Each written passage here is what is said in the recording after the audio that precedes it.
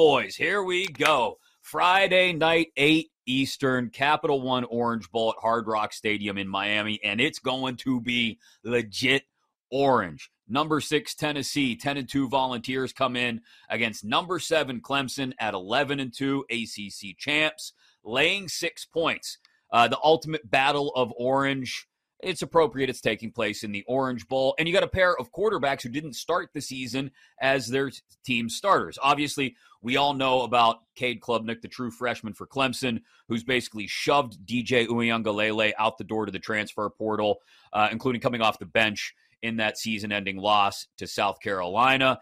We all know about Hendon Hooker, who had to leave due to injury. We'll see how that affects him with the draft right around the corner. I still think he's at the lowest, a second-day draft pick. That's a different conversation for a different day, probably. Joe Milton, the third, going to take over for the SEC's Offensive Player of the Year. Big, cannon-armed guy who started that regular season finale against Vandy, as well as the first 2 games of last season in 2021 before he got replaced by Hendon Hooker. Tennessee 9-3 against the spread this season. And they're getting 6. I really like the Vols in this one, RJ. I know that's a stupid question for you.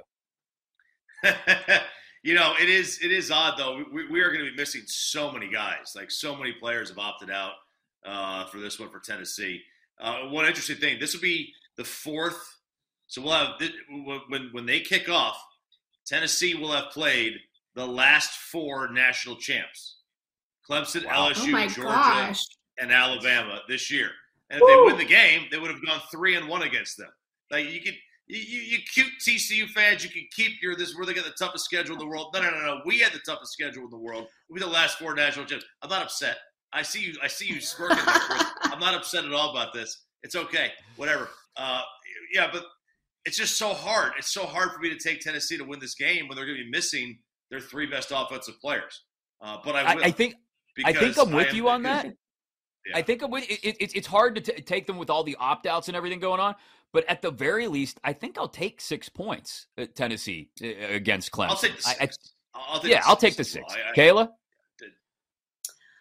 I just love that this is the ultimate Orange Bowl. How fun. And 2 teams I love, as we know throughout the season. You're welcome, RJ. Zach still calls them Fraudson. I disagree. With that said, don't hate me. I'm leaning Clemson to cover. I think they've had less change this postseason, and they looked pretty good with Cade under center in the ACC championship game. The Tigers are 18-2 straight up in their last 20 games as a favorite. You've also got Dabo with 13 years of postseason experience under his belt. This Tigers team is also going for win number 12 for the 6th time in 8 seasons. None of this is a knock on the Vols and what they've accomplished this season. I just think one team is more seasoned when it comes to bowl games as of late. All right, New Year.